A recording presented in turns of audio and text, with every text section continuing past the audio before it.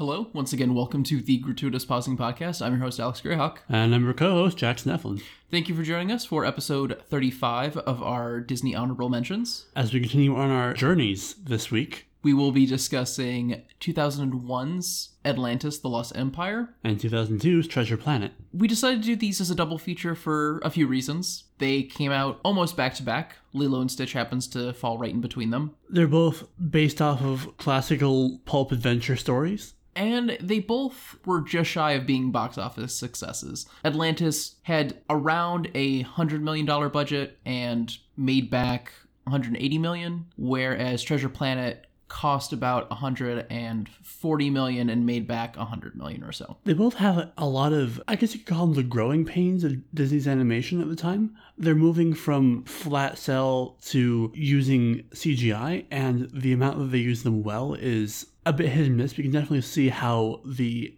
animation technology is evolving at the time. They were also very much at the time moving from like traditional to sort of drawing and painting. These are also very outside of Disney's normal fare. They're very pulpy, very action-y. What was that slogan for Atlantis? The crew on Atlantis had t-shirts that literally said Atlantis.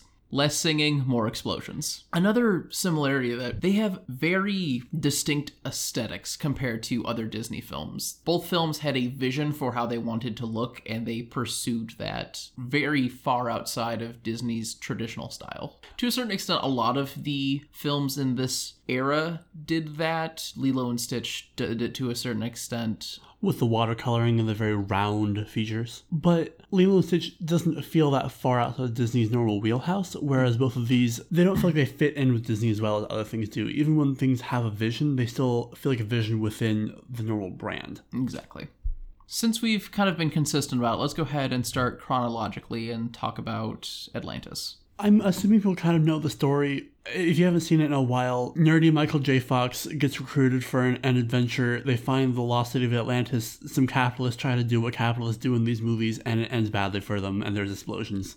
Yeah, pretty much. Yeah. If you've seen Road to El Dorado, you've more or less seen this movie. Yeah, kind of. I will say, I miss having Michael J. Fox in things. I do appreciate his acting. I appreciate his acting. I don't like Milo as a character, but that's not Michael J. Fox's fault. No. Definitely not. I think Fox did the best that he could with Milo, but I think Milo's a little he's just kind of twerpy and annoying. He's a archetypal character that was probably kind of fresh at the time, because I mean, it's only 2000, nerds weren't cool back then, but now we're kind of like, oh.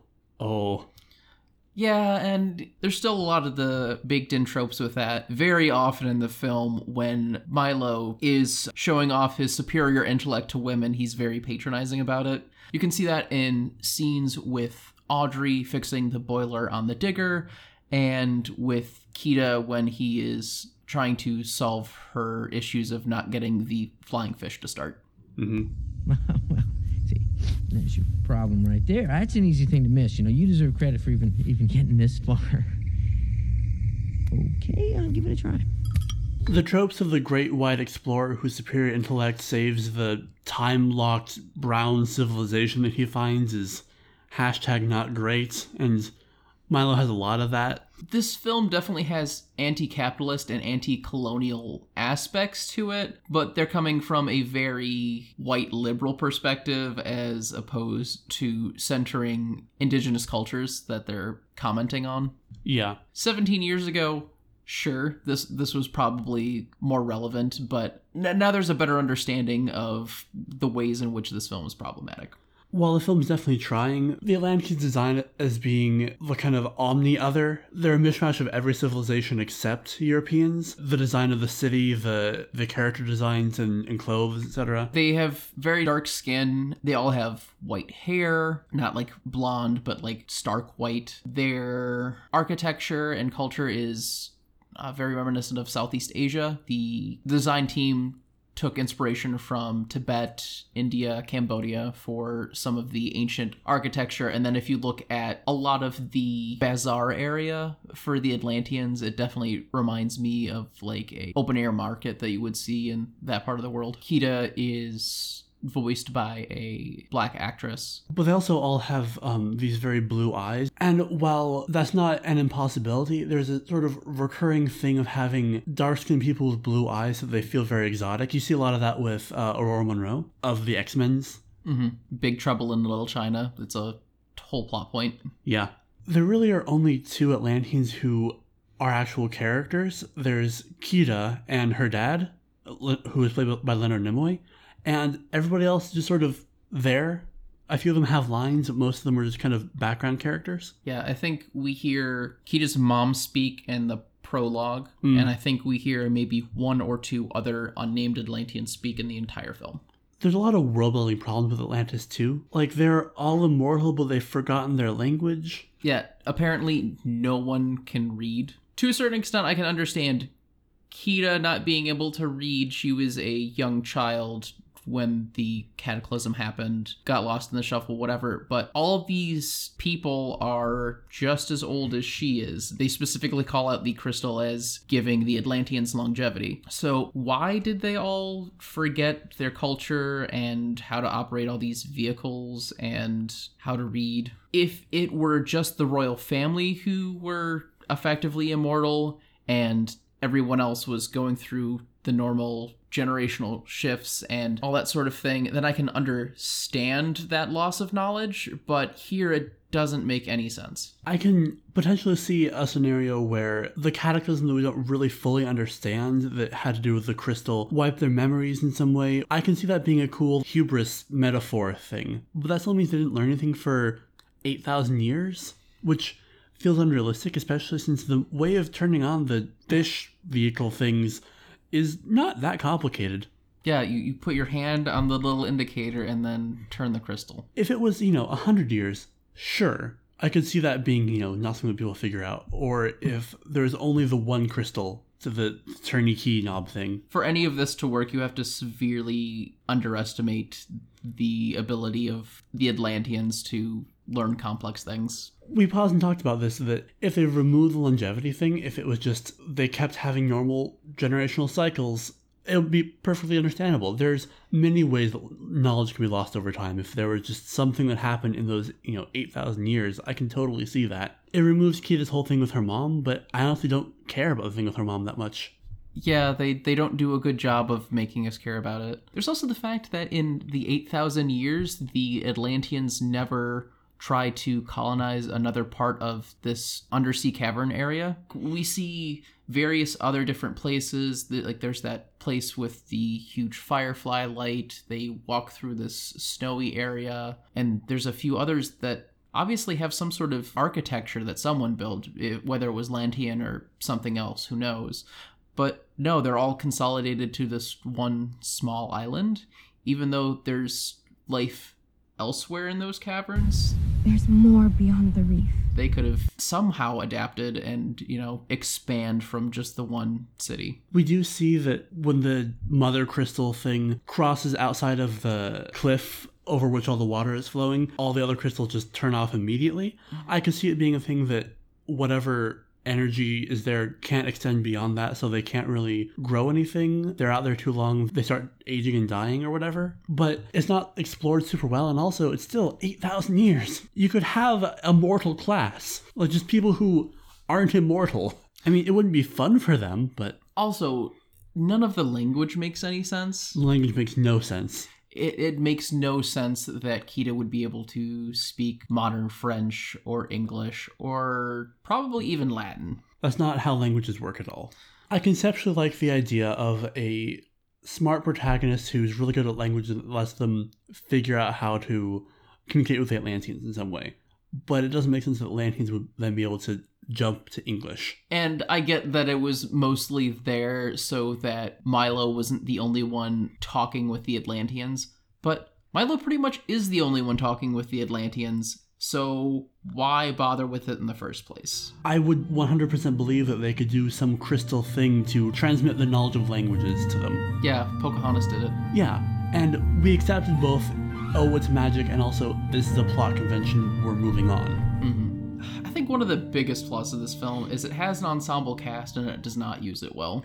No. There's, I think, one or two too many characters. So you've got Mole, Sweet, Audrey, Cookie, Vinny, Helga, General McVillain. Miss Packard. That's 8 whole characters, not including Milo and Kita, or her dad. Yeah, or Milo's grandfather, or the financier of the expedition. I generally like all of the kind of the 8 crew members. They're all pretty fun. There's just maybe one or two too many of them, and no one gets that much characterization. And they waste so much time to, like, the first half of the film could probably be taken care of in 15 minutes as opposed to how long it takes. I don't think we need so much time with Milo at the museum. I don't think we need so much time with Mr. Whitmore testing Milo and all that sort of stuff. And we definitely don't need the, like, Milo bullying montage. No. So, if you haven't seen it in a while, the Milo bullying montage is part of their journey to the world beneath, this long cave stretch where they're going through these various vistas. And if that had been like 1 or 2 scenes instead of a montage, it could have been a lot stronger. Heck, if it had been a song, if they put a song there, that would have actually been a good place for it. But because you have all these scenes that are just kind of comedy, and comedy that comes right after the deaths of 90% of the crew, it doesn't work. So you've got 2 different catastrophes that happen. You've got the attack by the Leviathan, and then the Bridge of Galabru or whatever, where they fall down into the pit under the volcano. Yeah, right after the fire. Yeah, it's functionally the same kind of thing happening twice, and if you'd somehow wrapped it into a single catastrophe and put the bullying in front, and we had less like ludicrous death and less time just wandering, trundling through the caves. There's a bit. Milo's fanboying about a ancient column that's been there for It must have taken years. hundreds, thousands of years to carve this thing. Hey, look, I made a bridge. It only took me 10 seconds? 11 tops. And I think if that had been, instead of just a moment in the montage, but a full scene where we got the differentiation between Milo and everybody else, that would have been really good and would have told us all we need to know about the crew, Milo's relationship with them, the gulf between them. It's important for that gulf to be there and then that gulf to slowly be eroded throughout the film, because that's the whole conceit at the very end, is everyone decides to take Milo's side as opposed to Commander Rourke. Because Milo's their friend, not because Atlanteans as a people matter. I think Vinny said it best. We've done a lot of things we're not proud of. Robbing graves, plundering the tombs, double parking. But nobody got hurt. Well, maybe somebody got hurt, but nobody we knew. Which I'd be totally fine with as a character thing, but it's almost every character's thing, and that's... Yeah, literally everyone except Milo and Sweet. Yeah, I do love Sweet. Sweet is great. Yeah. Give him a 3 o'clock. Well, no time like the present. Oh boy. Nice, isn't it? The catalog says that this little beauty can saw through a femur in 28 seconds. I'm betting I can cut that time in half. Now, stick out your tongue and say, ah. We've been pretty negative so far. Let's talk about some positive things. Yeah. I really do like the art style that they went with. It's so pretty. This very angular sort of diesel punk aesthetic you have with all of the explorers, and then this Southeast Asian, like, Angkor Wat style for Atlantean architecture. I think it works really well. I think it's visually interesting. Neat thing, actually, Mike Mignola, creator of Hellboy, was actually a production designer for this film. Oh man, really? Yeah. Oh, I can see that. I didn't know watching the film, but looking it up later, I'm like, oh, that makes way too much sense. I also like the character designs just visually. They're all very expressive. There's a lot of body diversity. Almost everybody has DSL. Also, the action sequences are great. Artistically, all of the action sequences are great. I think narratively, we have way too much where our protagonists are just kind of getting their asses handed to them. I think if they would have been able to conquer the Leviathan, like trap it under a rock or something, I think that would have helped out quite a bit and feel a little bit more triumphant than we did, especially since we get the fire later that is also a downer thing. Right. The production team tried really hard to make it very action-oriented, very pulpy, and shy away from the musicals that Disney was known for. And unfortunately, while the action sequences are great, they don't do a good job of developing character the way Disney songs tend to, and so we lose out on lots of character development. We lose out on character development for most of the ensemble cast. We kind of lose out on it for Milo. He doesn't really have a very good arc.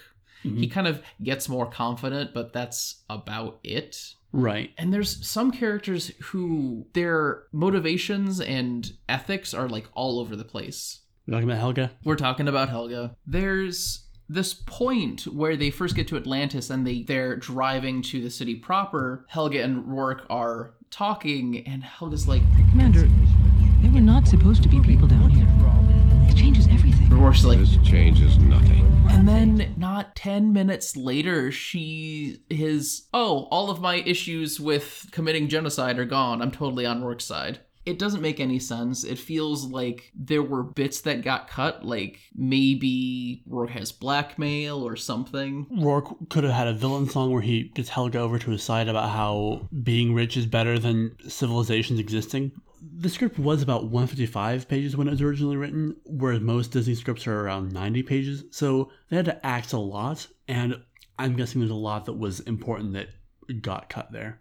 Yeah, and I think we kept a lot of things that were not important. Mm-hmm. We talked about how Helga being a femme fatale doesn't make any sense because she doesn't really ever actually do any femme fatale things in the plot, so I decided her being a femme fatale is just she's like that. That's how she chooses to be, and I respect that. I respect vamping for vamp's sake. Commander Rourke, I keep calling him General McVillain because he's every General McVillain from every movie ever. Oh yeah, like you could easily drag and drop Rourke into Avatar and have him be the main villain there. It's the same character. Yeah, or the guy from Iron Giant, that one general from the Magic School Bus episode where they're in the 1950s movie, which is a weird pull that no one's going to get, and I'm okay with that. He repeatedly does not react with any kind of surprise to seeing Keto walk across the water, be pulled up into the crystal, merge with it, and then come down, her eyes glowing, and then other weird stuff happening. And he talks to Milo, like, explain this, Milo, explain this, as if Milo should be able to. Talk to me, Thatch. What's happening? They're a part of it. It's a part of them. I'm doing the best I can here. Well, do better. Well, I know. Why don't you translate, and I'll wave the gun around.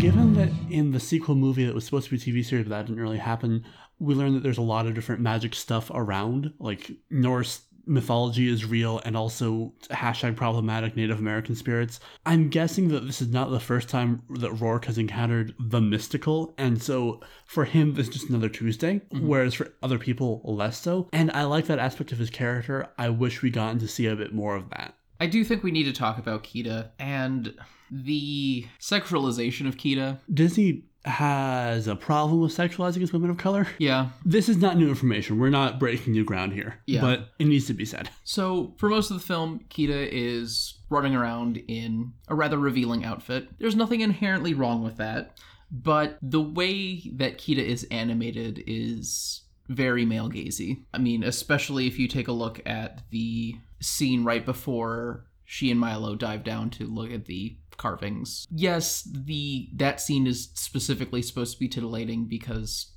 Milo is being titillated, but it's weird for a Disney movie, and Disney has never done anything like that with one of its white princesses. There's also just kind of this weirdness that it's, been 8,000 years, Kida's not seeing anybody, and she's just kind of been waiting for white savior Milo to show up. I get that she falls for him because he can help her rediscover all this culture that's been lost to them. And the film definitely doesn't have time for a love triangle plot arc. It just, I don't know, it feels weird, and Kida deserves better. It has elements of the Born Sexy Yesterday trope. Yeah. It's not a perfect example of that, but it's definitely adjacent. Yeah.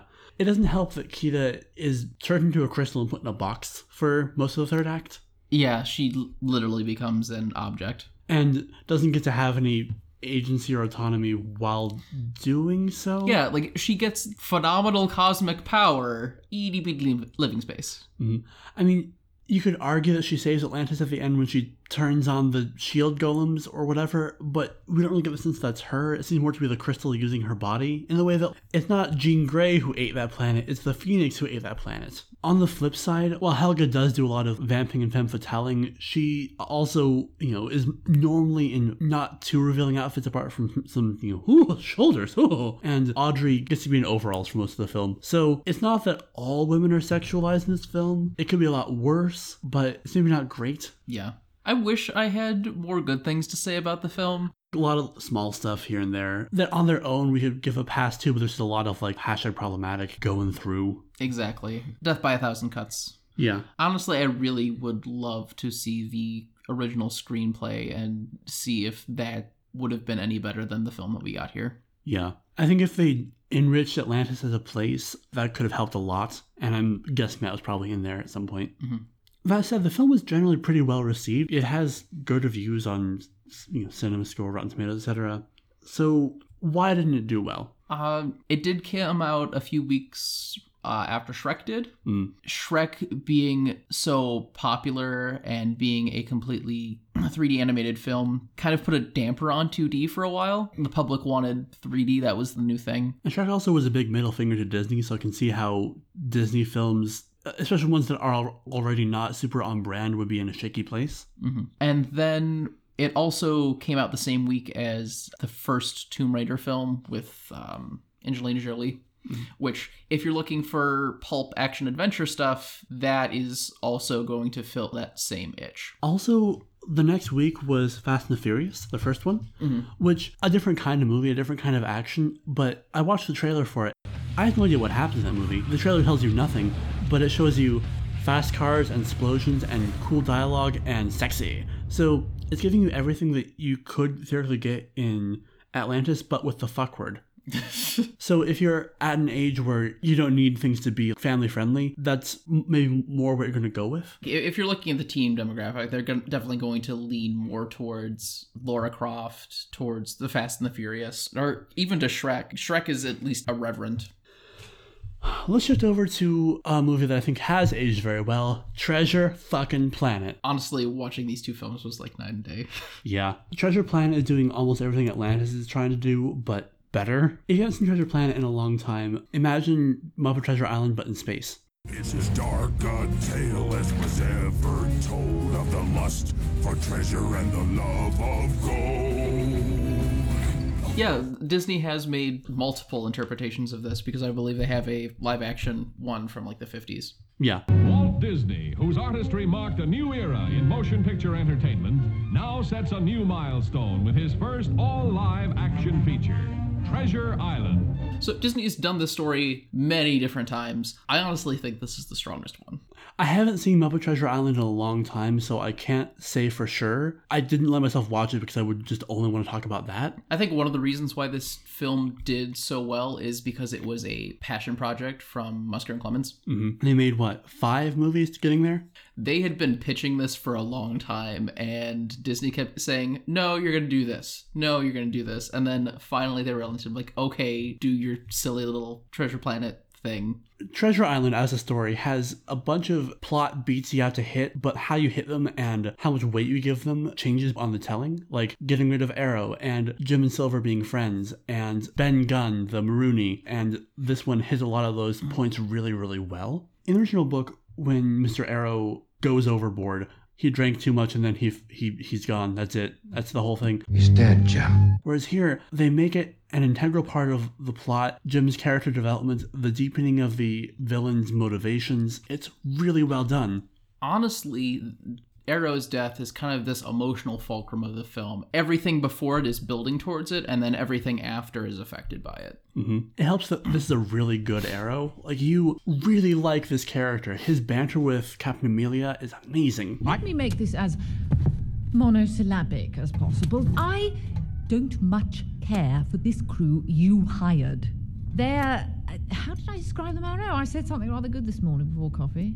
A ludicrous parcel of drivelling galoots, ma'am. There you go. Poetry. Mm-hmm. Speaking of Captain Amelia, I love her. She's wonderful. If you were going to change the gender of a character for this narrative, I think changing the captain to a woman is probably the best place you could do it. I will say, just to get the few bad things I have for this movie out of the way, she gets kind of sidelined when she gets injured, and I'm kind of sad about that. I wish she got more to do in the third act, but she's still around, she's still talking, she still has some agency, just not as much as she could have. Yeah. Delbert, to a certain extent, the same thing happens with him. I mean, he's had less agency mostly because he's a comic relief character, but the same thing happens with him towards the third act. Yeah, it bothers me more with Amelia because she's one of the few women in the plot. Yeah, with Jim's mom, Sarah, and like one or two of the crew that read as female. Yeah. Speaking of Jim's mom, Sarah, Jim has a mom with lines. That gets to feel some very complex emotions and interact with her son in very interesting ways. It's been said pretty often that action films in general very rarely have mother-son dynamics, and this is one of the greats. We can stop beating around the bush of it. Everyone's first gay crush. Jim Pleiades Hawkins, questionable hair choices and amazing vehicles. Between him and Captain Amelia, I'm sure many a child figured out they were queer from this film. Speaking of the vehicles, I absolutely adore this film's aesthetic, this almost Spelljammer vibe. The way they've taken this pirate pulp high seas adventure aesthetic and translated it into space is just wonderful. We see all these really interesting aliens, and we have these solar sails on these ships that look straight out of the Victorian age, but still have rocket thrusters and laser guns that feel like they should be on that boat, not like they're tacked on. They use ropes and it doesn't make a lot of sense, but whatever, it's just part of the aesthetic. Mushroom Clements had this thing called the 70-30 rule. They would have about 70% Victorian and 30% sci-fi, which was a really good mix, and it gels surprisingly well.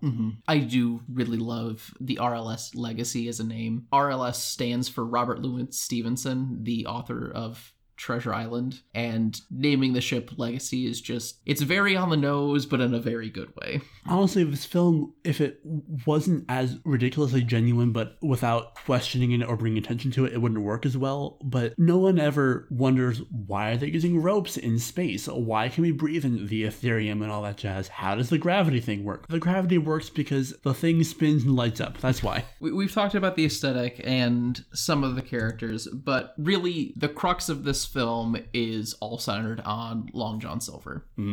This is one of the adaptations that very heavily focuses on the relationship between Jim and Silver and what that means to both of them. It explores that relationship in very interesting, very compelling ways. Partially, you have Jim, who in other adaptations is more precocious than delinquent, but here Jim's design and character are the most 90s interpretation of Rebel Without a Cause, and it works so well here. So you've got this kid who feels like he's a screw up, hasn't had a solid father figure in his life for a long time, and then you stick him with Long John Silver, who has been after this treasure for his entire life, has lost literally an arm and a leg to try and get it.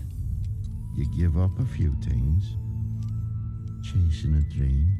Neither of them wants to be stuck with the other at the beginning, and they each kind of make the most of the situation on the ship. And Jim realizes that he's actually doing really well on this ship, and he's got what it takes to do this. And Silver is seeing the makings of greatness in him. You got the makings of greatness in you. And he realizes that Jim's a good kid. All he needs is a little encouragement and a decent father figure in his life. And on some level, he wants to be that, but it's just come at the most inopportune time. He's juggling 3 different roles on the ship. He's juggling trying to be this almost Brown Noser-esque character with Arrow and Captain Amelia. He's trying to be this ruthless pirate captain to control the rest of the crew. And then probably the closest to real that we see of Silver is whenever he interacts with Jim. Silver's internal conflict as he realizes that he's starting to care about this person, and if he wants to finally get all that gold, then he's going to have to hurt him, and the uncertainty that both we, the audience, and especially Jim feel with how much of what Silver's saying is true and how much is manipulation is really affecting. There's a bit where Silver is comforting Jim right after things happen that make it seem like Jim is responsible for Arrow's death, where he actually gives Jim like the catharsis he needs and lets him collapse in his arms and cry, and doesn't like judge him, doesn't like, oh, just man up or anything. He just lets him have that emotional space, and it's cool to see these characters being vulnerable. The movie's artistic choices also help a lot with this. The film uses color palette shifts to denote the emotion that the characters are feeling incredibly well. Jim will go from like brooding on the rooftop in like these dingy browns and grays, and then Billy Bones' ship crashes on their docks, and the next scene his skin tone's much brighter, much more flush. There's other colors going on in the scene because there's this tinge of excitement going on. Some of the best examples of this are also in the montage of I'm Still Here, which also does an excellent job with the transitions between what's currently going on in the ship and these flashbacks to Jim's relationship with his father, and just how this flashback scene and how the shot is framed and then transition to a similar framing in the modern day, and it all works incredibly well. And then another big part of it is the choice to make Long John Silver a cyborg, and also make him not quite human. He's human enough for us to, for the most part, read him that way, but his nose is a little off, and he's kind of got claws instead of fingernails. And it allows them to get more exaggeration of emotion out of him, and that really helps sell the emotional arcs that the character is going through. Very similar to how they did with Beauty and the Beast. Yes, definitely. And now, aided by having this wholly CGI half of his body, the organic part of him is drawn traditionally, but the cyborg part of him is digital animation. And it's cool that these two styles go into the same character because it kind of adds into this whole idea of this person who's made of different parts. Yeah, like there's an inherent duality about Long John Silver, and it's baked right into his aesthetics. It's a quick side thing, but I appreciate that everybody whose ears are pierced is pierced on the left. They're all left ear buccaneers. Also, the way they introduce Jim, I think, is a real strong point. Both times. Yeah, both times. We first initially see it. We see the story of Captain Flint, narrated by Tony J.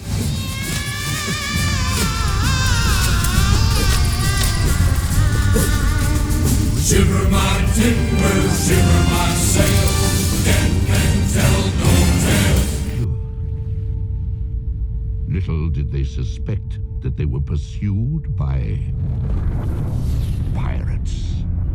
And then all of a sudden we see Jim's face and we realize, oh, this is some sort of hollow recording in like storybook. And then we pan out and we see Jim in his room under the covers with the light emanating from the book, just like we've seen so many times before in tales about young boys who don't want to go to sleep and will like have flashlights and be reading comics. Same sort of thing. His mother catches him, and the way everything goes after that, you can tell that reading from the storybook is become a ritual for them. Like, this is a thing that they do probably every night. That this is an incredibly common domestic scene eases us into the aesthetic of the film, because, I mean, it's functionally something you see in every movie. It's just that it happens to have the holobook, and it lets us have a sense of what we're in for without overloading us. Mm-hmm. Then we transition to probably 8 to 10 years later. Hi, yeah, it's 12 years later. The soundtrack is literally called 12 Years Later. I should know that. 12 Years Later is my favorite instrumental Disney piece, bar none.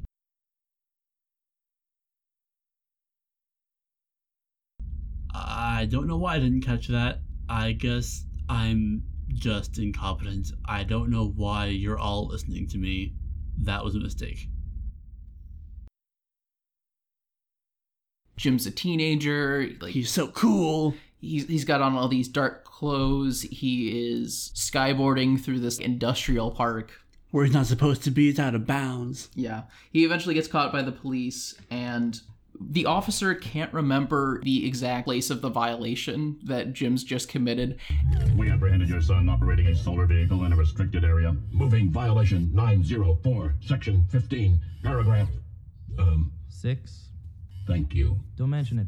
Jim. That tells you everything you need to know about Jim that's happened in the past, 8 to 10 years. It also sets up this idea of robots with fallible memories, which, a weird thing to foreshadow, but this movie has a lot of really good subtle foreshadowing. Yeah. Although, I will admit that, in general, I'm not a huge fan of the 2 robot cops, not because they're robots, but I think that's one of the parts of the film that feels the most out of place, because they don't feel like Victorian cops, and they don't quite feel like sci-fi cops. They very much feel like they're also taken directly out of Rebel Without a Cause, like this 1950s cops, this kid's already a foregone conclusion that he's a bad egg, and there's nothing that can help him at this point. I'm going to make an argument that both major robot characters in this film, if you count the cops as one character, because whatever, feel very out of place in the film, which makes sense because they're robots in a mostly organic society. But that's maybe giving the film a little bit too much credit, so... We've kind of already touched on it already, but let's go ahead and get into Ben. About halfway through the film, the characters are, touching down on Treasure Planet, and I go, oh, right. Because I'd forgotten that Ben is in this film. In the book, Ben is a castaway. Here, Ben is a navigation android that was specifically part of Captain Flint's crew. And the Ben from the books is a bit of a cipher because he's weird and larger than life, and he's gone mad from the isolation, etc. So every adaptation has tried to figure out what to do with Ben as a character. Every adaptation wants to do some cool new thing, and here, it didn't quite work. With Ben here, Captain Flint tore out his memory, so he's literally lost his mind, and he can't remember. There's something that they need to know about Captain Flint's horde, but Ben just can't remember. He's all over the place, and he's very absent-minded, forgetful, and he's also very loud. He talks louder than everyone else in the film, and I think that's probably one of the reasons that he just doesn't work, is that even auditorially, he feels out of place because he's just so loud and obnoxious. I think that this angle with Ben could have worked, but I unfortunately don't think Martin Short was a good casting choice for this. It very much felt like they wanted to get Robin Williams for this role and couldn't. And I think an actor like Robin Williams could have pulled this out. If you remember his character from Jumanji, it felt like that was the sort of thing that they were going for here. Mm-hmm. I really hate to say it, but I think Ben could have worked had they gotten a different performer. Very rarely do I think that it is a performer's fault when something falls flat in a film like this, but I kind of think it is here. Maybe not specifically Martin Short, but the director they had organizing all the voiceover, I don't think was directing him well. No. That said, he's not a complete waste. He's useful to the plot, and Ben trying to fix the circuits in the ship while Jim is battling Mr. Scroop makes for a fun action scene and means that Jim doesn't have to shoot anybody in the film, which might have been a little bit dark for a Disney protagonist, but it's never that he's unwilling to shoot someone, it's just the film keeps not letting him. That's another real nice thing about the aesthetic, is it allows Disney to have all these guns in the film, but they're laser guns, so it's totally fine. Yeah, pirates kind of need flintlock pistols to feel like pirates. Going back to Ben a bit, even Jim is annoyed by Ben. Jim's willing to put up with a lot in this movie, but he kind of wants to just forget and leave Ben to his own devices when he first meets him. Honestly, those two things are like really my only qualms with the film. The other thing I really like about this film is that they've got a lot of characters who really lean into comic relief, but they never step on their toes. You've got Delbert Doppler. He kind of has these Freudian slips. Well, I have a lot of help to offer mnemonically, astronomically. He's just kind of a dork. He's what Milo Thatch would have grown up to if he didn't happen to stumble into being the king of Atlantis. Yeah. Then you have Morph, who is this like playful trickster pet type character. I think that's another reason that Ben kind of falls flat is you've already got Morph and Delbert, who are pretty significant in the plot, and I don't think Ben was able to find a good place for comic relief between those two. And even up to a certain point, like Amelia gets to have a lot of really fun lines that are a different type of humor. That's actually one of the reasons that her and Delbert play off each other so well, is they both have very wordplay-esque humor sensibilities. Yeah, and their relationship is a little bit weird, and you probably, maybe you could, if you want to, read a little bit too much into like, oh, the strong woman is really looking for some man to tell her what to do or whatever, but it's fine. I'm fine with them having this weird, slightly dom-subby thing happening. Yes, now listen to me. Stop giving orders for a few milliseconds and lie still. Very forceful, Doctor. Go on, say something else.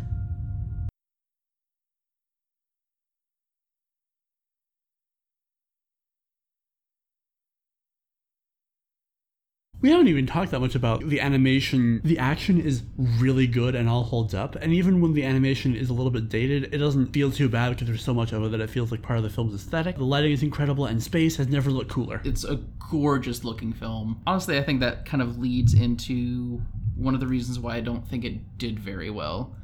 So it's a gorgeous looking film, but all that prettiness came at quite a bit of expense, and I'm not sure Disney was 100% willing to make those sorts of investments again if this film did well. I think that's one of the reasons why they under-advertised this film. To be fair, there wasn't really a good time for this movie to come out in 2002. It opened against Harry Potter and the Chamber of Secrets. Oof. Yeah, which didn't do as well as the first one. The first one made $900 million. This one only made $800 million of the Harry Potter films, but it was still steep competition. But also, this is a summer movie. This is very clearly a summer blockbuster, yes? Yeah. So May was Sam Raimi's Spider-Man. June was Lilo and Stitch. There wasn't a lot in July and August, I guess Spy Kids, but that's still really close to Lilo and Stitch, and I get that Disney wouldn't want to, oversaturate their market. Yeah, and if you have to choose one of those two films to come out during the summer, you definitely want it to be Lilo and Stitch. Definitely. Then in September and October, had they come out then, it would have competed with Spirited Away, also released by Disney. Yeah. Which I love Spirited Away. I get not wanting to risk that market because that's kind of a bit of a gamble. Yeah, especially because Spirited Away was one of the first from Miyazaki to get big in the United States. Yeah. Then in December, The Two Towers came out. Ugh. People also cited The Santa Claus 2, which came out in early November, and Disney had just swapped them around. If they had Treasure Planet come out in the first week and put Santa Claus 2 in the last week when Treasure Planet came out, Santa Claus 2 could have been a good holiday film. It would have been a very different market than Chamber of Secrets, so it might have done a bit better. And Treasure Planet would have 2 or 3 weeks to build up some steam before Harry Potter and the Chamber of Secrets petrified it. Admittedly, the ads weren't very kind to it. Disney didn't really know how to market this. I think that's a big problem with a lot of the films during Disney's experimental period is they spent a decade being the fairy tale people who do musicals, and then when they wanted to stretch their wings a little bit and branch out, they didn't know how to market themselves. Mm-hmm. A lot of the trailers for Treasure Planet are just explosions, people yelling, ships going back and forth that do show off a bit of the aesthetic, but that's about all, so you don't get the deeper emotional beats that might have drawn more people in. Yeah, I honestly think that if they would have gone with a reinterpretation of a classic and maybe even intercut it with like scenes from their live action Treasure Island for a New Millennium, I think that would have been a pretty decent way to market that film. That could have been really good, but unfortunately they didn't, and there are a lot of things that all contributed to this film not succeeding, which is why we don't have like Treasure Planet the TV series. This is prime cut for animated TV show. I don't know why that's not a thing apart from the money. Unfortunately, the best way to get like more of this style of thing is to like go play Spelljammer. There's not a lot of things that are like this, unfortunately, and I want more. For those who don't know, because maybe not all of you are turbo nerds, Spelljammer is basically D&D in space. It's literally a campaign setting for 2nd edition of Dungeons & Dragons. You know all the fun that Warhammer 40k isn't having? Spelljammer stole all that fun. There are evil space hippos. I love them. If you have never seen it or it has been a while, I heavily encourage you find a DVD, or maybe it's your local library. I doubt this is streaming anywhere, unfortunately. While it was a box office failure, it's very well loved. I don't know anybody who's like, oh yeah, Treasure Planet, I don't like that movie. Yeah, anyone who I've talked to about Treasure Planet who does not have a good opinion of it is like, wait, that was a movie? Or has played Disney's Seen It and is frustrated that they don't know any of the answers to those questions. I can't insert a meme into a podcast, so imagine that I just put up the Get Good image. What's up next week? Next week, we are finishing up with our Disney Honorable Mentions with The Black Cauldron. We figured we should go ahead and round this off with what's considered probably Disney's worst animated film. Which is an odd designation. I think we've learned that Disney has some pretty bad animated films. Yes. Sometime in early January, we'll be releasing the first episode of our next bracket, which is on comic films. But not those comic films. We'll have a post up showing off our bracket and explaining our reasoning for the choices that we made for what's on it. That'll probably be towards the end of the month. And if you want to make sure to catch that, you can make sure to follow us on Facebook, Twitter, Podbean, and Spotify. We may do an audio version of that post. We'll see if there's enough interest. Once again, this has been the Gratuitous Pausing Podcast. We hope you tune in next time.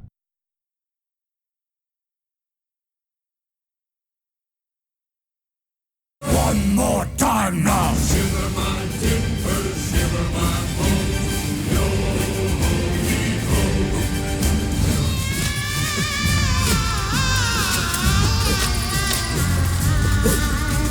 shiver my timbers, shiver my